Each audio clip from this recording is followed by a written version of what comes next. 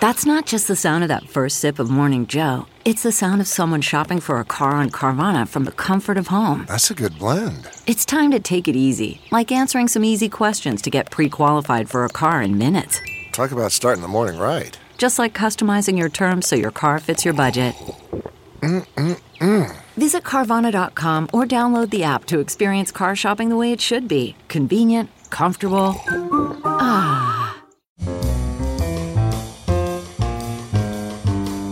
This is Merriam-Webster's Word of the Day for Monday, November 23rd. Brought to you by the new Merriam-Webster's Advanced Learners English Dictionary, designed for students and teachers of English as a second language.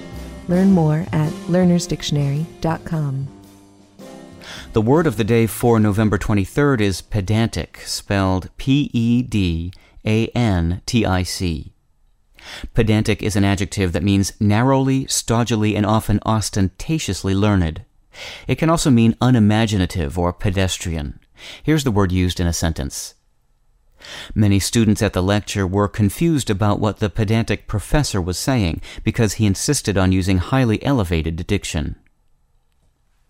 In Shakespeare's day, a pedant was a male schoolteacher.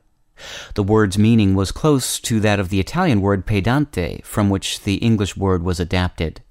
Someone who was pedantic was simply a tutor or teacher.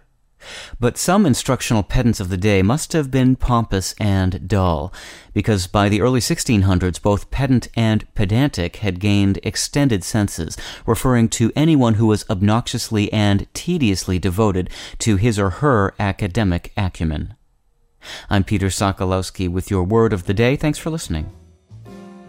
Visit the all-new learnersdictionary.com, the ultimate online home for teachers and learners of English. A free online dictionary, audio pronunciations, custom study lists, and interactive exercises are available now at learnersdictionary.com.